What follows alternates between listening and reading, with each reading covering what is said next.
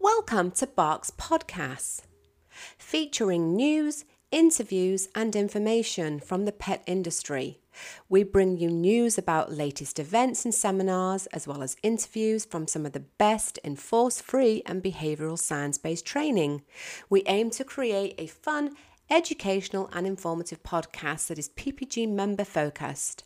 So come along and join us, bring your questions, expertise and a dash of humour.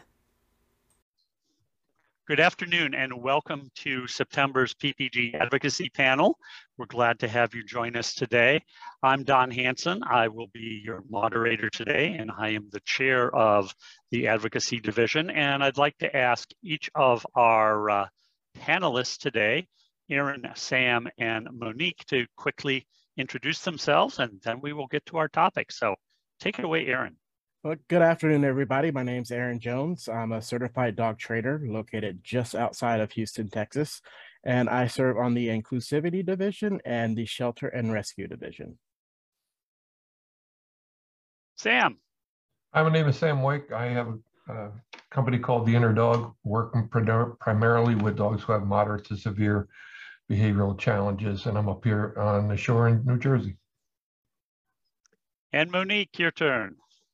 Hi, I'm Monique Williams. I am just outside of Atlanta, Georgia. I'm a certified dog trainer, and I am on the equine committee. Excellent. Well, thank you all for joining us today. Listeners, thank you for you joining as well. Today's topic is dog safety. Should it be taught in schools? Is there a public safety concern?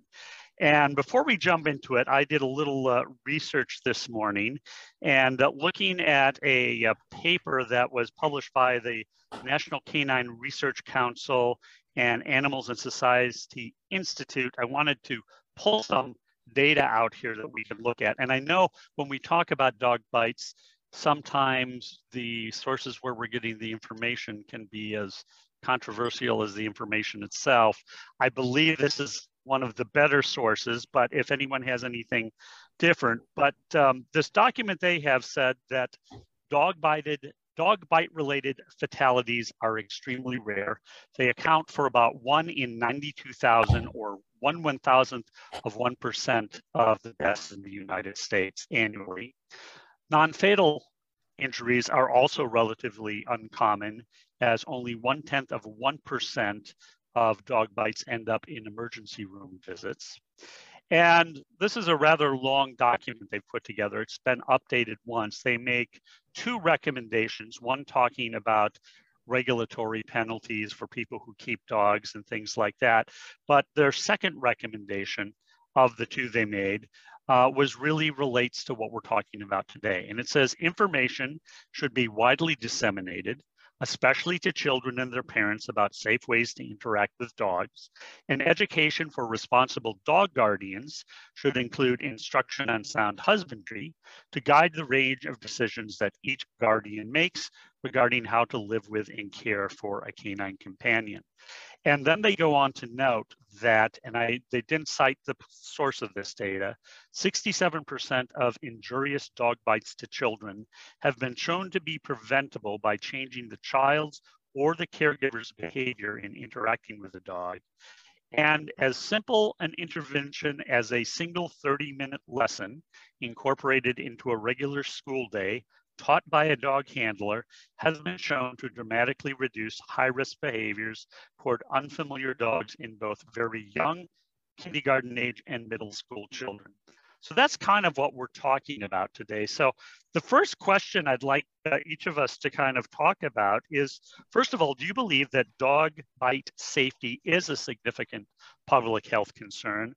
And it's significant enough that it suggests it should be included in public schools. And I'll let whoever wants to jump in first, jump right in. Well, I did a little research too, Don, and what I found interesting about the whole thing is, yes, I do believe that it is significant enough that it should be something that's addressed in schools. But to me, I think it's more about adult behavior and the adult supervision, the adult ideas about what what dogs are and what they're like. You know, it's kind of the Disney dog syndrome. So I think addressing it in schools is a great idea, but I don't know that we're going to get as much traction doing that as we would with talking to and educating the adults in the room. You know, we can't, it feels to me like asking, you know, putting the lessons in school is great, but ultimately we can't put their safety, the children's safety, in their own hands when it comes to these dogs.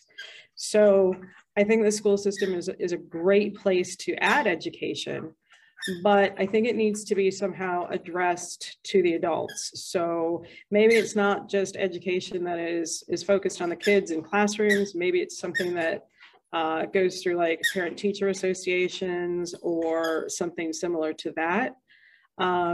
Or, you know, it can be communicated to the adults in other ways. So for example, through pediatricians or veterinarians, you know, those are providers that they hold sway with the parents. They're considered to be experts, and they can easily address it. Now they would need help from us because of how many of them, you know, especially veterinarians, don't know behavior, and clearly the pediatricians don't. But this is very much a children's health and safety issue, and to me, some of that information should probably be coming from those offices as well. Okay, Aaron, what do you think? I absolutely agree with Monique. You know, it begins with the handler, the person that's got the dog, you know, with control and responsibility.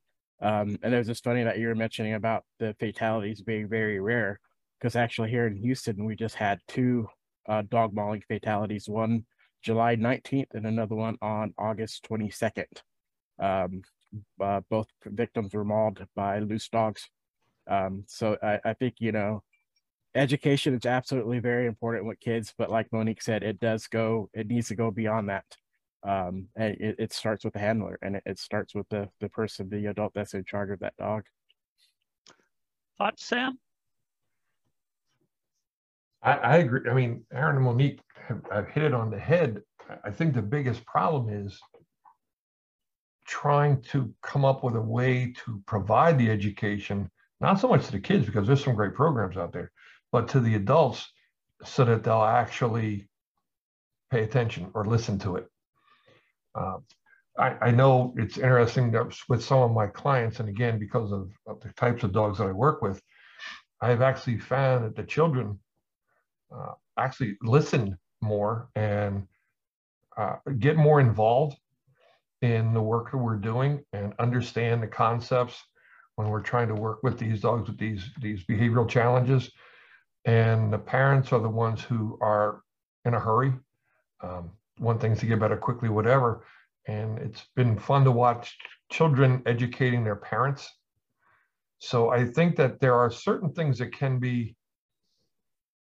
sent home with the children, or the children can learn in school, where they can kind of figure out a way on their own to integrate it with the parents. Ultimately, though, yes, it is the parents. And the other problem too is who's actually going to teach this, you know, because if we have the wrong person, the wrong ideas, the wrong methodology or philosophy behind it, teaching it, we're going to make things worse. So I'm going to share a little bit of my experience before we go on. So I've been part of the Doggone Safe program for a number of years, and really, really good program. There's good stuff there for kids. And what I learned after doing the first couple is when we were doing them at my facility, parents were required to come. I made it clear this was an educational opportunity for them and their children, because I had some people trying to use it as a, oh, we're going to drop off the kid here and we're going to go do shopping, or, you know, go have a few drinks down at the bar or whatever. And I made it clear it wasn't for that. And did some things with school groups. The ones that I did with Girl Scout and Boy Scout troops worked pretty well. But one of the most disappointing ones I had, and I had to drive 90 minutes to get to this school, so it kind of did tick me off a little bit. They had me come in at the end of the day, and there were about 100 kids there from kindergarten to 6th grade. and two teachers who were supposed to be supervising. This was a place where the kids waited for an hour before their bus came. And it was utter chaos. And those two teachers had no interest in supervising and doing crowd control.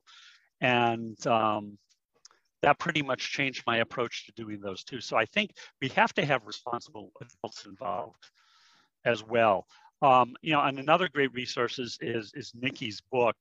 I allow my training students to buy that at cost because I think it's so important, but I also stress with them that this is not a book you give to your kids.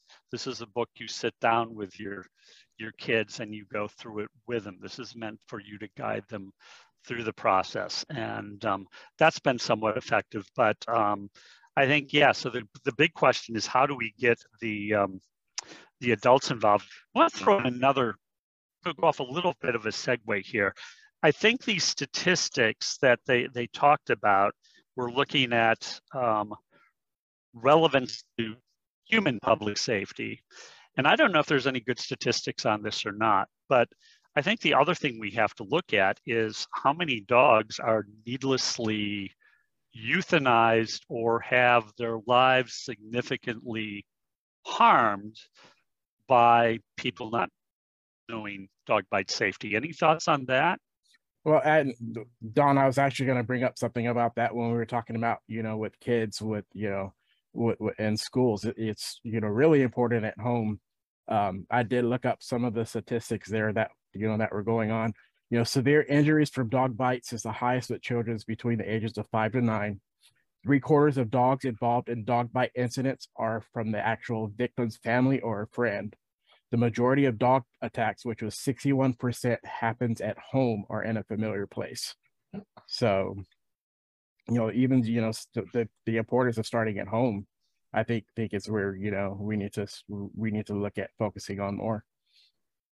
No, I would agree with that because I've heard those same statistics you cited before, and I think they're fairly reliable. And I think there's one in there somewhere too that suggests those bites to kids are most often to the face, which... Correct. The face, lips, nose, and cheeks of children under 10 years old are the most frequent target to dog bites, 77% of injuries. I think we're always going to have a problem too. I looked up a statistic that came from the AKC from, I think, 2020. And they estimated that 5 to 8% of dogs receive professional training. So if we're talking about the number of dogs who may be euthanized or deeply impacted because of lack of knowledge, you know, I mean, that's definitely a part of it. So some of it is definitely, again, getting ourselves out there a little bit more.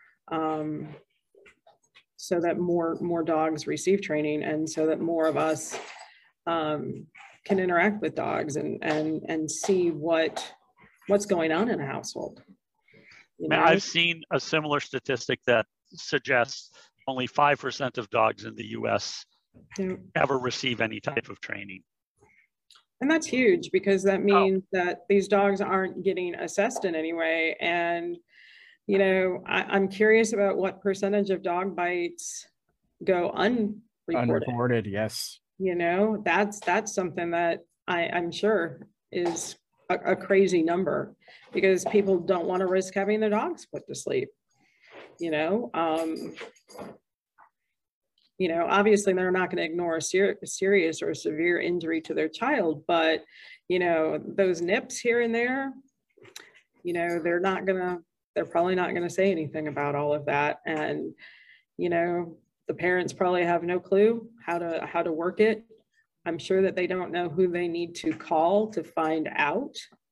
I'm sure that some of them do talk to their pediatricians or they do talk to maybe the veterinarian, and they don't always get great advice, you know. So I do think the key is finding the places where the adults are and reaching out and providing that dog bite education through those places.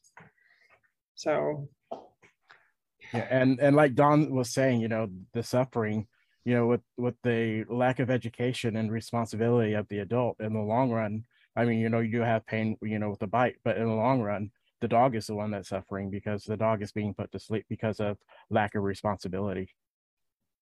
It's interesting when you said about adults. I was just thinking, Monique, that was a good point. So a lot of, there's a number of businesses, and there's a lot of high profile businesses that allow people to take their dogs to work. And that would be a great place to, those kind of businesses to reach out to have basically a lunch and learn for their employees, where the information could be given. These are adults, obviously, talking about their dogs, whatever, and provide them with written information as well, simple handouts or whatever. And maybe that's how we start to get towards the adults. That's a really good thought, because there are more and more places that are doing that. And it kind of surprises me that someone in their HR department hasn't sat back and said, oh, what's the potential liability here? Because they're usually sensitive to things like that. But no, that's a good idea. Especially since you see groups, for whatever, whatever people think about businesses or whatever specific ones, but you see, it's been a big thing with Google, with some of the Facebook locations. I know Home Depot, I have a family member who works down in their corporate offices, and they do a lot of stuff in-house as far as the people and their animals. They actually even have a Facebook page for their employees all over the world to post pictures of the animals that, visit their Home Depot stores. So these are the kind of places that I wonder if we can't find a way to get a toehold in to begin to start passing that message along. No, I think that's a really good thought. Monique, Aaron, you guys have anything to add on that? And before you do that, Pam, another statistic you can put up on, or source for statistics, you can put up on the live stream is that email I sent you earlier this afternoon has a link for that report from the National Canine Research Council. So if you want to put that up there, that's available as a PDF file. And here's something from a Facebook chat. We have a local mom and baby group that invite me to talk about dog and child safety every year. That's a neat idea. I like the idea of the mom and baby groups. I love the idea of possibly incorporating some of that into some of the classes and stuff that are available for expectant parents. I think that would be a really good one. Yeah. The homeschool groups. I love the homeschool groups because they have active and involved parents. I think they're a really good a potential source of disseminating information. So there are quite a few good avenues that we could try to get a toehold with. Well, and the expectant parents are one too that those are people that should be coming to us possibly before anybody's expectant. I mean, I have had two situations in my life, which I swore after the first one, I said, this can never happen again. I just couldn't believe it, where I had mom come in a week after delivering with an 8-week-old puppy that dad thought they had to have. So they would grow up together. And, we helped them through it every way we could, but again, had the exact same thing a couple years later happen. And it's like, what were you thinking, people? And one of the other ideas that I was always been pondering is, getting and contacting, teaming up with local emergency services, fire departments, EMS to do awareness with things like that. How they always hold, all the other awarenesses. You've got your smoke detectors and everything else. Your dog bite prevention with your local emergency services would probably be a good source and idea too. Aaron, with that, the National Night Out. Exactly. That would right. Be what a awesome.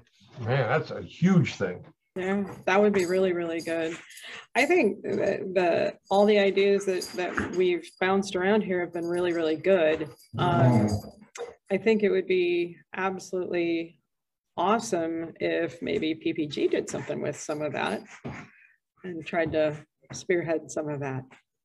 What specifically, let's kind of, what do we think we need to teach these adults and children together? What are the things that they don't know that they really need to know? And I don't remember, someone said something and I don't remember exactly what they said, but this is what I took out of it, because this is what I see a lot of time, is there is a segment of the adult population that thinks any adult, any child should be able to do anything with any dog, and the dog should just take it. Am I out of bounds there, or is that something you guys see and hear frequently? Yeah. I think that we've been, there's a cultural myth, not even culture, there's a societal myth that every dog should be perfect. And we impose that structure or those boundaries only on dogs. We would never think of applying it to ourselves or to children or whatever, or actually to any other animal. But for some reason, I mean, I think about when I was growing up, there were a lot of people in our neighborhood who had dogs who never understood that a dog is still a dog. You know, but at the same time, it was interesting because again, we didn't know as much back then, but I can still remember my own parents. Listen, the dog is sleeping, you let it alone. You know, such as sleeping, you know, let sleeping dogs lie. And if the dog is eating, don't interrupt it, because how do you feel when you get interrupted by your sister when you're eating? You know, stuff like that. I think if what we try to teach is simple, take, you know, whatever, the 10 biggest body language things, or the 10 simplest ideas, especially in this day and age where after, 30 seconds, everybody's distracted anyway. It's going to be the easiest way to start, at least to get something across. Yeah, and I was just about to say that, Sam. Body language is huge. Oh yeah, on something like that. And touching back on what you're talking about with dogs, being perfect, I can't remember where I saw it, but one of the things they were touching on is you got to look at the false sense of security that television brings. Lassie, perfect dog. Oh. Beethoven, the perfect dog. So this is what society is seeing, and they don't understand the fundamentals of things like that. So yes, body language is huge. But the second question is, how do we get the adults to be attracted to wanting to listen and learn what we have to teach them? You have to go to them. Yeah, we have to take it to them. Yep. One thing that I was just sitting here thinking about as we've been talking is, okay, so yeah, the parents don't know some of the basics of letting, how to have their children interact with the dogs and stuff. But as a whole, what are we teaching children about animals anyway? Because I look at this from a horse perspective, and I see in different riding stables and stuff what the kids are being taught. And they're being taught that if a horse doesn't want to pick up his foot, you just yank it out from underneath them, or you give them a slap on the belly, or, you've got to have your little spurs on, or you've got to have your pretty little sparkly bat to hit the horse, So I know that that is not just a thing in the horse world. I know that some of the messages that we give kids about what is okay behavior around animals isn't great. I mean, it's not great. So we do have to reach into a lot of that, how we're approaching it culturally, what our kids are already learning. Well, that gets back to some of the other, I don't want to name any names, but there are programs out there, especially in more rural areas, which are after school clubs and things that teach children about animals. And some of the stuff they teach is very, very old school, and involves a lot of punishment and not respecting that an animal has the most basic needs. Mm-hmm. Don, are you familiar with thefamilydog.com? You familiar with them? It sounds familiar, but I don't know why. They have one of the best posters I have ever seen in all my years. Stay safe around the dogs, and it's so simple, and it's done in not cartoon, but if you take a look, and it's like their body, their feelings, their space, their stuff. And it breaks it down really simply, whether it's for children predominantly, but adults, if you just look at it and take, the 3 minutes to read this thing and the different captions, it's amazing how well they did this. And I mean, even if, you know, finding a way to get something like this put up in businesses and in schools where, you know, kids are going to be attracted to it because of its cartoon-like features. Okay. Which would get them to, you know, stop and read it. Monique, you know of them? I do actually, and I have partnered with them. They have a program where you can partner with them, and then as a trainer, you can disseminate their information, and you can give like a deep discount off of their entire family education plan and stuff. And so it's pretty cool. I haven't gotten to do enough with it, but I've been looking forward to doing more with it. Yeah. And then we also need to stress the point with the parents also that kids are sponges. They're going to look at how you're treating a dog, and that's going to reflect on what they're doing. So if you're improperly handling a dog, what are they going to do? They're sponges. They're going to follow your lead. No, that's exactly it. I mean, and one advantage we have of teaching kids is hopefully we can teach a new generation that some of these ancient myths will be done with for good. That's probably going to take some time, but I keep hoping for that someday we'll never have to talk about dominance again. But yeah. So what are thoughts on how can we, other than having, what attracts adults? What gets them excited about coming to something? Other than a wine and cheese party or football, depending on the adults. You know, that's why I still think that it's more of us going to them somehow. You know, parents, between whatever activities their children are involved in after school, especially more with the sports and that, with traveling teams, whatever else, with their own jobs. I don't know how much we can get them to come out. I have too many clients that are teachers, and they say that even on parent-teacher nights, if they see 3 or 4 parents out of 2 or 3 classes of kids, that's a lot. Wow.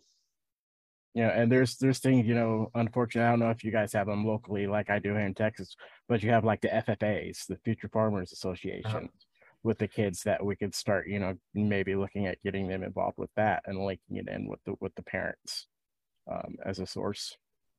If we go where the kids are, yeah, we're going to find the parents. Yep. Yeah. A lot of those FFA programs are kind of like what Don was talking about, though. Some of them are dated.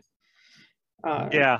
Well, I was thinking of a different organization than that, yes. but we currently have our FFA here with one of the guide dog organizations that I volunteer for, and in the Fort Bend County Sugar Land School District, we actually have some FFA students that are raising guide dog puppies.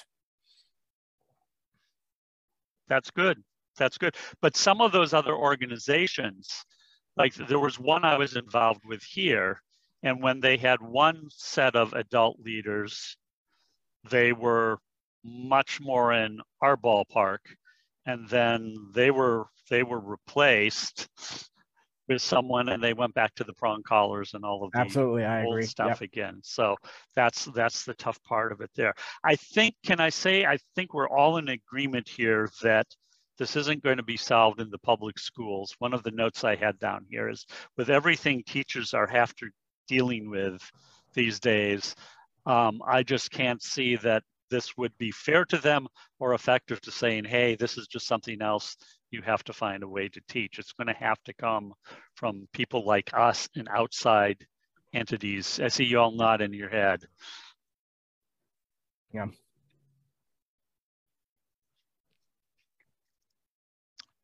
What's your sense on, we started talking about if this really is a public health crisis. And you know, when you're the one with a child that's been bitten, it becomes a public health crisis. But due to the lack of involvement and interest in adults in general, do you think they perceive this as a public health crisis? No. Yeah. Not until it affects them. Agreed 100%. Until it affects them individually, I don't think they see it as a problem at all. They hear about it on the news. They'll hear about a big attack on the news. And I think their focus will probably be on what breed of dog did it. Yep. And then they'll 100%. say, oh, well, I don't have that breed of dog. I would never have that breed of dog. I can't believe anybody has that breed of dog. And they blame it on that. And then their attention is gone. I mean, our attention span for things like that is so incredibly, and I apologize for the German Shepherds playing in the background. Our attention span for any type of news is so incredibly short. I just can't imagine that, you know, until it impacts them personally, that anything that they see about it news-wise, any attacks that become, you know, national news or at least really big local news, I don't see that having any impact on anybody. And then the other thing with the news media too is, unfortunately, when they are covering dog attacks, 99% of the times it's dogs that are running loose. It's the loose dogs. They never talk about the things that happen in your home. Yep. It's the loose dogs that are running around. Well, no, and as the statistics show, as you pointed out, this is usually a dog that the child knows. Either it's the family dog or a neighbor's dog. Yeah. And that is a significant part of it as well. And I mean, let's face it, the media sensationalizes those cases. I mean, the only time I get a call from the media about a dog is when a dog's bitten someone, and then they're all calling. You know, so that's part of the problem as well. And again, really not fair to the dogs, which I know is one of the things that the National Canine Research Council is trying to, because the other thing that came out of all of dog bite stuff is breed-specific legislation, which we all know is really not helped and has not been helpful. Unless any of you disagree. Sorry, I didn't mean to answer for you, but you know, that seems like it's caused as many problems as it's solved. So we talked about other professions. I really like the idea of emergency responders, because this is the type of thing that they seem to be trained to educate. I don't know if it's just me, but the ones I have encountered seem to be really trained to educate, whereas a lot of other ones not necessarily so. Other folks in that category, you think that might be people we can work with, or maybe sit down and have a conversation with? Firefighters and EMS especially. As a former canine handler, I will tell you that at least up here, most of the canine training is still done what we refer to as the Philadelphia method. So I don't know how educational that would be coming from, you know. I was thinking of EMTs in specific. Yeah, EMTs and firefighters, those are the great guys. Firefighters are always holding how to put in a car seat, you know, like Aaron says, smoke detectors or National Fire Prevention Week, you know, all that kind of stuff. And people really do gravitate towards that. Well, I was a volunteer firefighter and paramedic for quite a while before I did this. And not only is it that, you know, they look up to them, but we see it. Right. We've seen it. We've been there firsthand when these things happen. So not only, you know, are we a source that people look up to, but you're getting the story right here of the seriousness, you know, when we have to come down to it and talking about it. Aaron, down your way, or in Monique, for where you're at, do they do free rabies clinics and things like that? We have low cost clinics. Because like I know in my town, we have all around us, the towns always have free rabies clinics different times of the year or whatever else. And I was just thinking that's another, and it's funny because most of the time adults and their children show up with the family dog to this event in order to get, you know, the shots. And whether it's a trainer table where you're talking about these things, or you can include a small brochure from something like the Family Dog or whatever, with the other information they're getting about the rabies, that may be another way to go at it. Yep. Or even, dog themed events. Yep. When we have, vendor booths, things like that. Yeah. How about public libraries? One of my clients is a librarian here, and she and I were talking about a lot of different things concerning the library yesterday. And I gotta tell you, I think it's a great idea, but the use of libraries has gone down so yes, much. I was just about to No, say. I know. Yeah. I thought of that as soon as I said it. It's awful to think, because I was the book nerd that lived in the library up until I went to college, and even then I loved living in the library. But yeah, unfortunately, they just don't seem to have the reach that they used to. Do you have reading dog programs in any of your areas where? Yes, where we go out and read we do. Yeah, that might be a type of connection that could work, because we've got the kids there, we've got a dog there. I could see where that might be useful. It's things have changed so much, especially in the past, since COVID, in a lot of our opportunities for social interaction. I know, we should be looking to, well, maybe we should be asking vets to do more, but, they are so overstaffed. Every vet clinic in our area, I know, is running with less employees than they need. And that outlook doesn't look like it's going to change for a long time. And even pediatricians and doctors, I don't know what, I can't speak for pediatricians in our area, but I know doctors are so overtaxed, and so many people have left the healthcare fields. That makes it a little bit more of a challenge. Someone asked on Facebook, is there an opportunity for education when dog licenses are obtained? And in my area, you can do that online now. So there's not much of, and I see some head shaking there, there's not going to be much of an opportunity for that in most cases.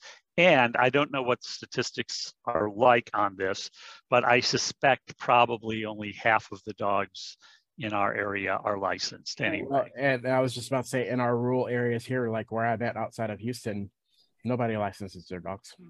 Right. It's not required. Nobody does it. And given that I'm kind of in a more rural area too, outside of Atlanta, and we have a huge problem. I mean, I cannot emphasize enough how huge our roaming dog problem is. And you know what? Those people that have the roaming dogs don't license their dogs anyway. They're also the ones that don't spay or neuter and a lot of that. I hate to generalize that way, but it's true. It's statistical. So. Oh. But I think, and I don't want to generalize either, but I think it is somewhat a logical next jump to say those are the types of people who probably aren't going to be open to being educated. Yep. And then Don, back to your, thinking of ideas and resources, what about your local small pet store supply companies, pet stores, your smaller mom and pop ones on holding education seminars on the weekends there, are having them hand out pamphlets with, when you... I mean, that's first of all, making them aware of it, and, then hopefully getting them to do it. We've done, for those of you that don't know, I have a pet store and a kennel, and we have done some seminars like that with lots and lots of publicity. And I've ended up with one grandma and one child, and one mom and a child. I haven't done a lot of them, but part of the reason is it's never been as successful as I would like. It's just, it doesn't seem to resonate in people's minds, like we were talking about before, that until someone they know has been bitten, and bitten seriously, that they even want to think about it. And Don, that was a good, what you used their word seriously, because a lot of people view dog bites in a very different way than we do. And so some people, you know, if a dog nips, they don't think it's a problem at all. And if it's a bite, but it's, you know, more of an abrasion than an actual puncture, you know, that's what happens. I got too many clients who have passed those warnings off. And just, it wasn't a big deal. And it goes both ways. I have had some clients with a puppy doing routine play biting and, you know, sharp tooth touched thin skin, and there was a, you know, a pinprick size of blood, and they're in a major panic. Right. You know, it's, yeah. Trying to define a dog bite outside of our profession becomes another one of those problems. Yeah.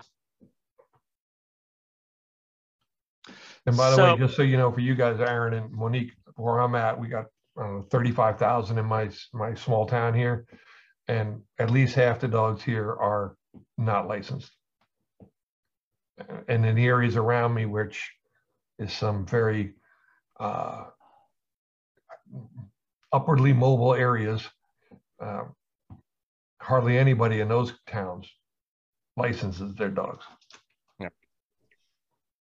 Which is a shame on multiple levels, because that's also, I don't know how the fees work for in the areas where you live, but here in Maine, that's what funds our entire animal welfare department. No matter what species it's covering, the bulk of the funding comes from dog licenses, because horses, which have a high abuse rate here, and cats don't have any licensing fees. So everything's based on the balance of dog licensing fees. So when people aren't doing that, they're also, the animal welfare department and program may be suffering as well. For a lot of people in my area, because in order to be licensed, the dog has to have their, you know, yearly or every 3 years shots in that. And a lot of people would rather just titer to make sure that there's, you know, immunization going on. And of course, that's not accepted. So that's another reason they don't bother to do it. And like you said, and then the money that's needed for the programs, it isn't there. Yeah. So Ingrid from Facebook suggests partnering with insurance companies, and notes one of the local insurance companies they work with loves to do events together. I mean, those are some folks who, you know, they bear the brunt of the cost of dog bites. You know, they would have a good interest in that. If we could find some that would work very, very closely with us, that might be a thought. And Kathy notes that the Vancouver Public Library and St. John's Ambulancey Therapy Dogs had a free event geared toward children, poetry reading with dogs. I like that. And it wasn't necessarily used as an avenue for dog bite education. That's the type of thing I was thinking of. If we've got the kids there and they're reading to the dog, what a good point to maybe do some dog bite education. So maybe working with some of the therapy dog registries might be a place to look at as well. Also possibly things like your local Subaru dealership, because Subaru is so heavily into animals. True. That's a good thought. I love their commercials. Those Goldens are hilarious. Yes, they are. Yeah, it always makes me laugh, and then I have to go find it on YouTube so I can watch it again. You know, a car dealership, let's face it, who do you get? You get the adults. Yeah. You know, you could also reach out to Parks and Rec departments, YMCAs, if you're in an area that has an active YMCA. I mean, those are some other places that have the kids and the adults. Good point. True, yeah, good point. How about shelters and rescues? If you've had any success on working with them on something like this?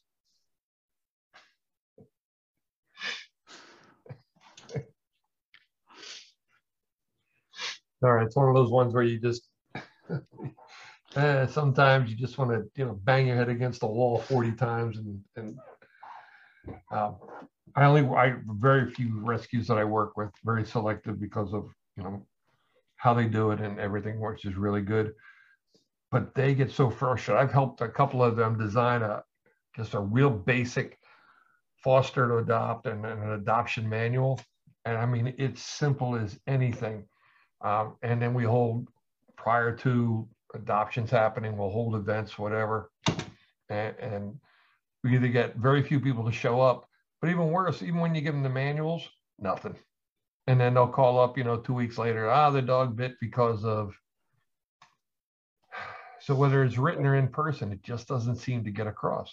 I've got a good repertoire with the shelters and rescues I work with here.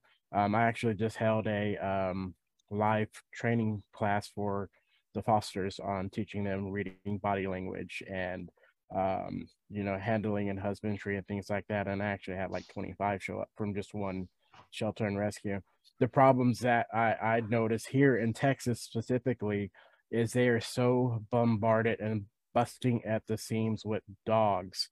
It's literally they need to start with just being able to get proper assessments done with dogs.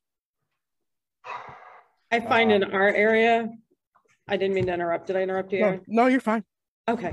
I find that in our area, the shelters and the rescues are so hell-bent on adopting out every dog that in a lot of the cases, the dangerous dogs are coming from them.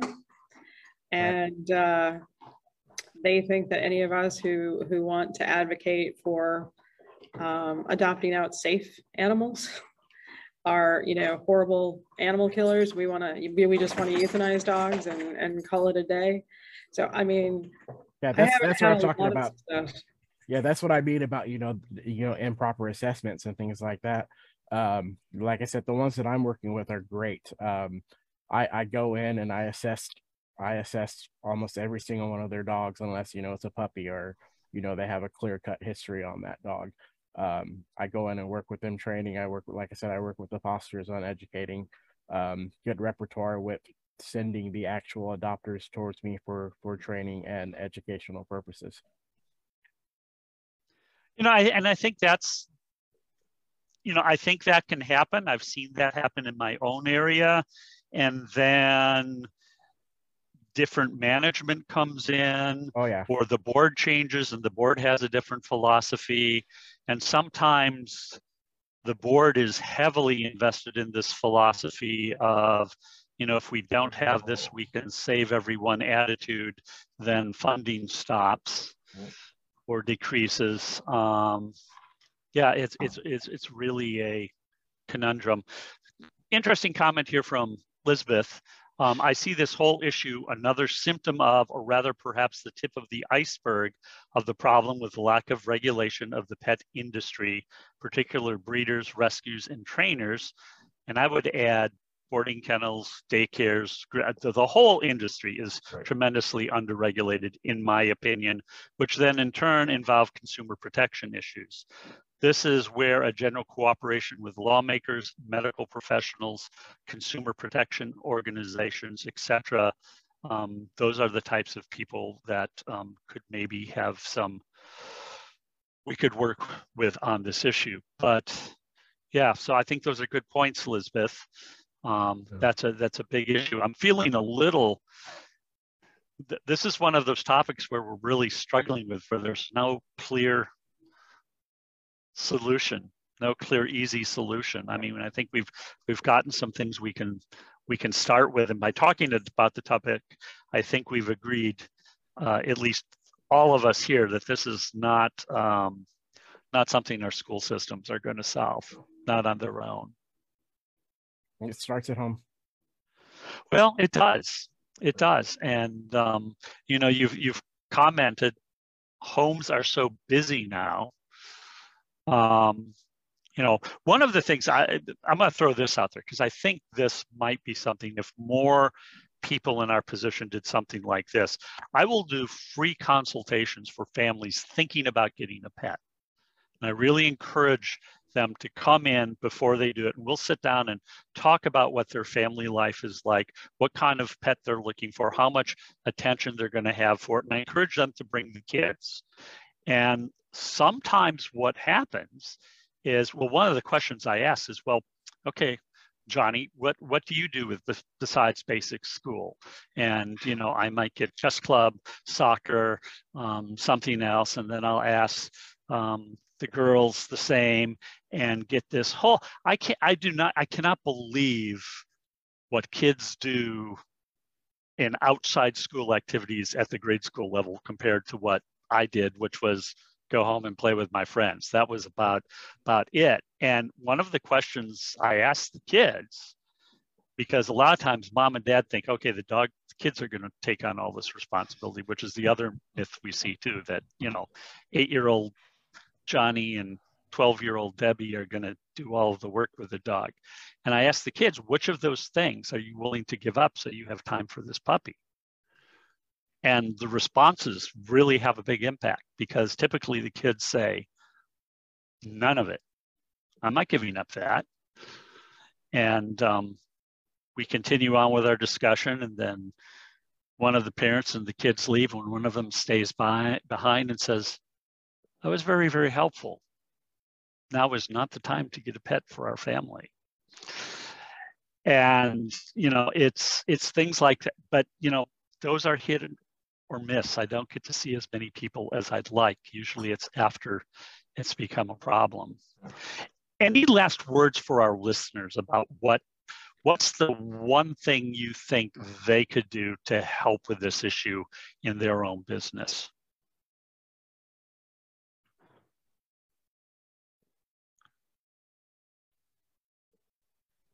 If you see a kid, you know, with a dog, or you have a kid approaching your dog, take those, you know, 45 seconds, 1 to 2 minutes to help educate them a little bit.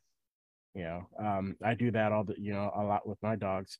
I compliment kids all the time when they go, "Can I pet your dog?" instead of just running up and petting my dog. Or they come up and I say, "Okay, well, hold on a second." You know, if they just come running up, I go, you don't want to run up to a dog. You always want to ask, you know. So take that time to help educate that, you know, that child.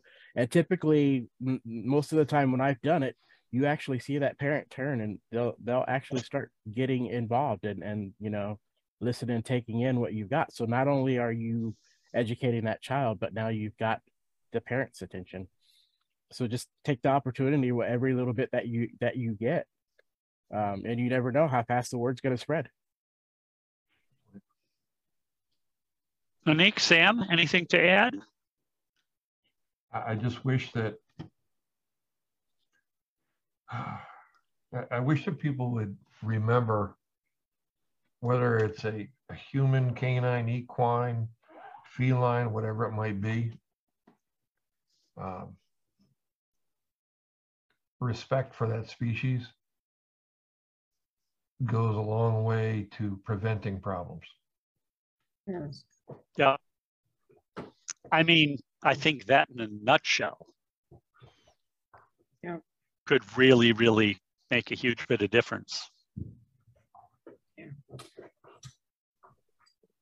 The one other thing I'm going to throw out here, and this just came to my mind, PPG has a great junior program for kids.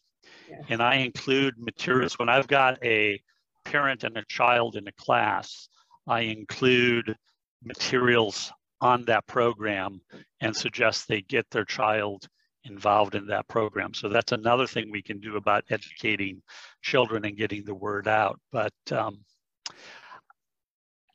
any last words before we wrap up today? That was a great topic. I just don't know how to solve it. Yeah. Well, you know, not all problems are easy to solve. And that in itself is an important thing for us to consider. I want to thank you guys for showing up today, and I want to thank our listeners for showing up today as well.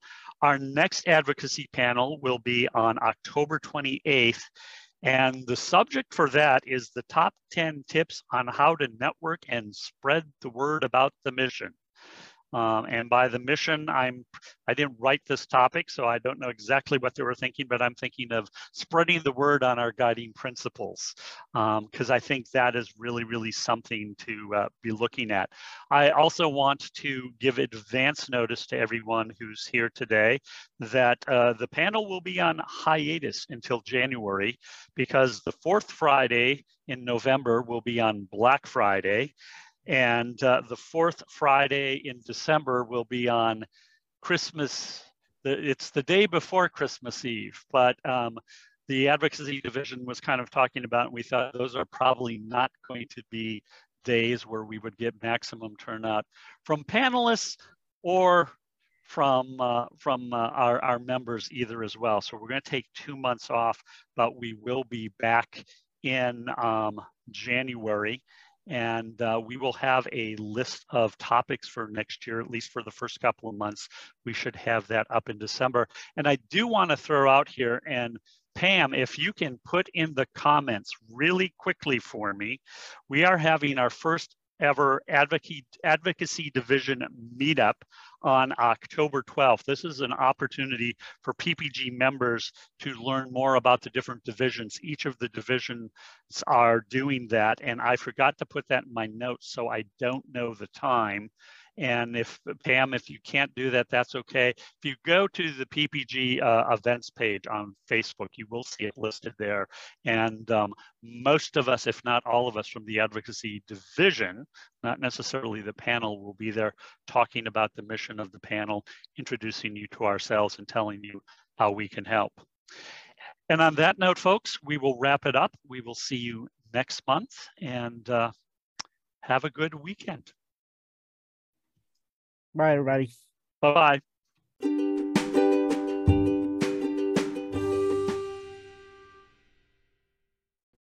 By now, you've probably heard about the Dog Biz Group coaching program, Thrive.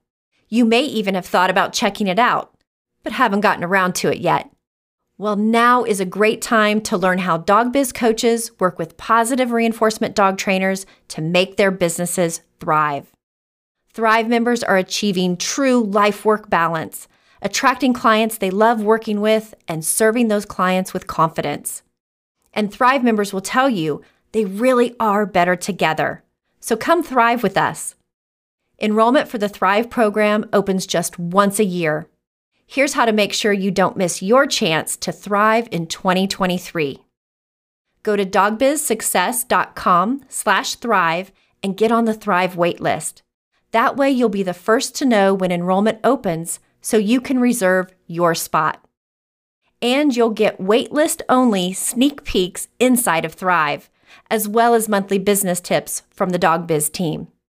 It only takes a minute to sign up for the waitlist, so head over to dogbizsuccess.com/thrive and let's thrive together.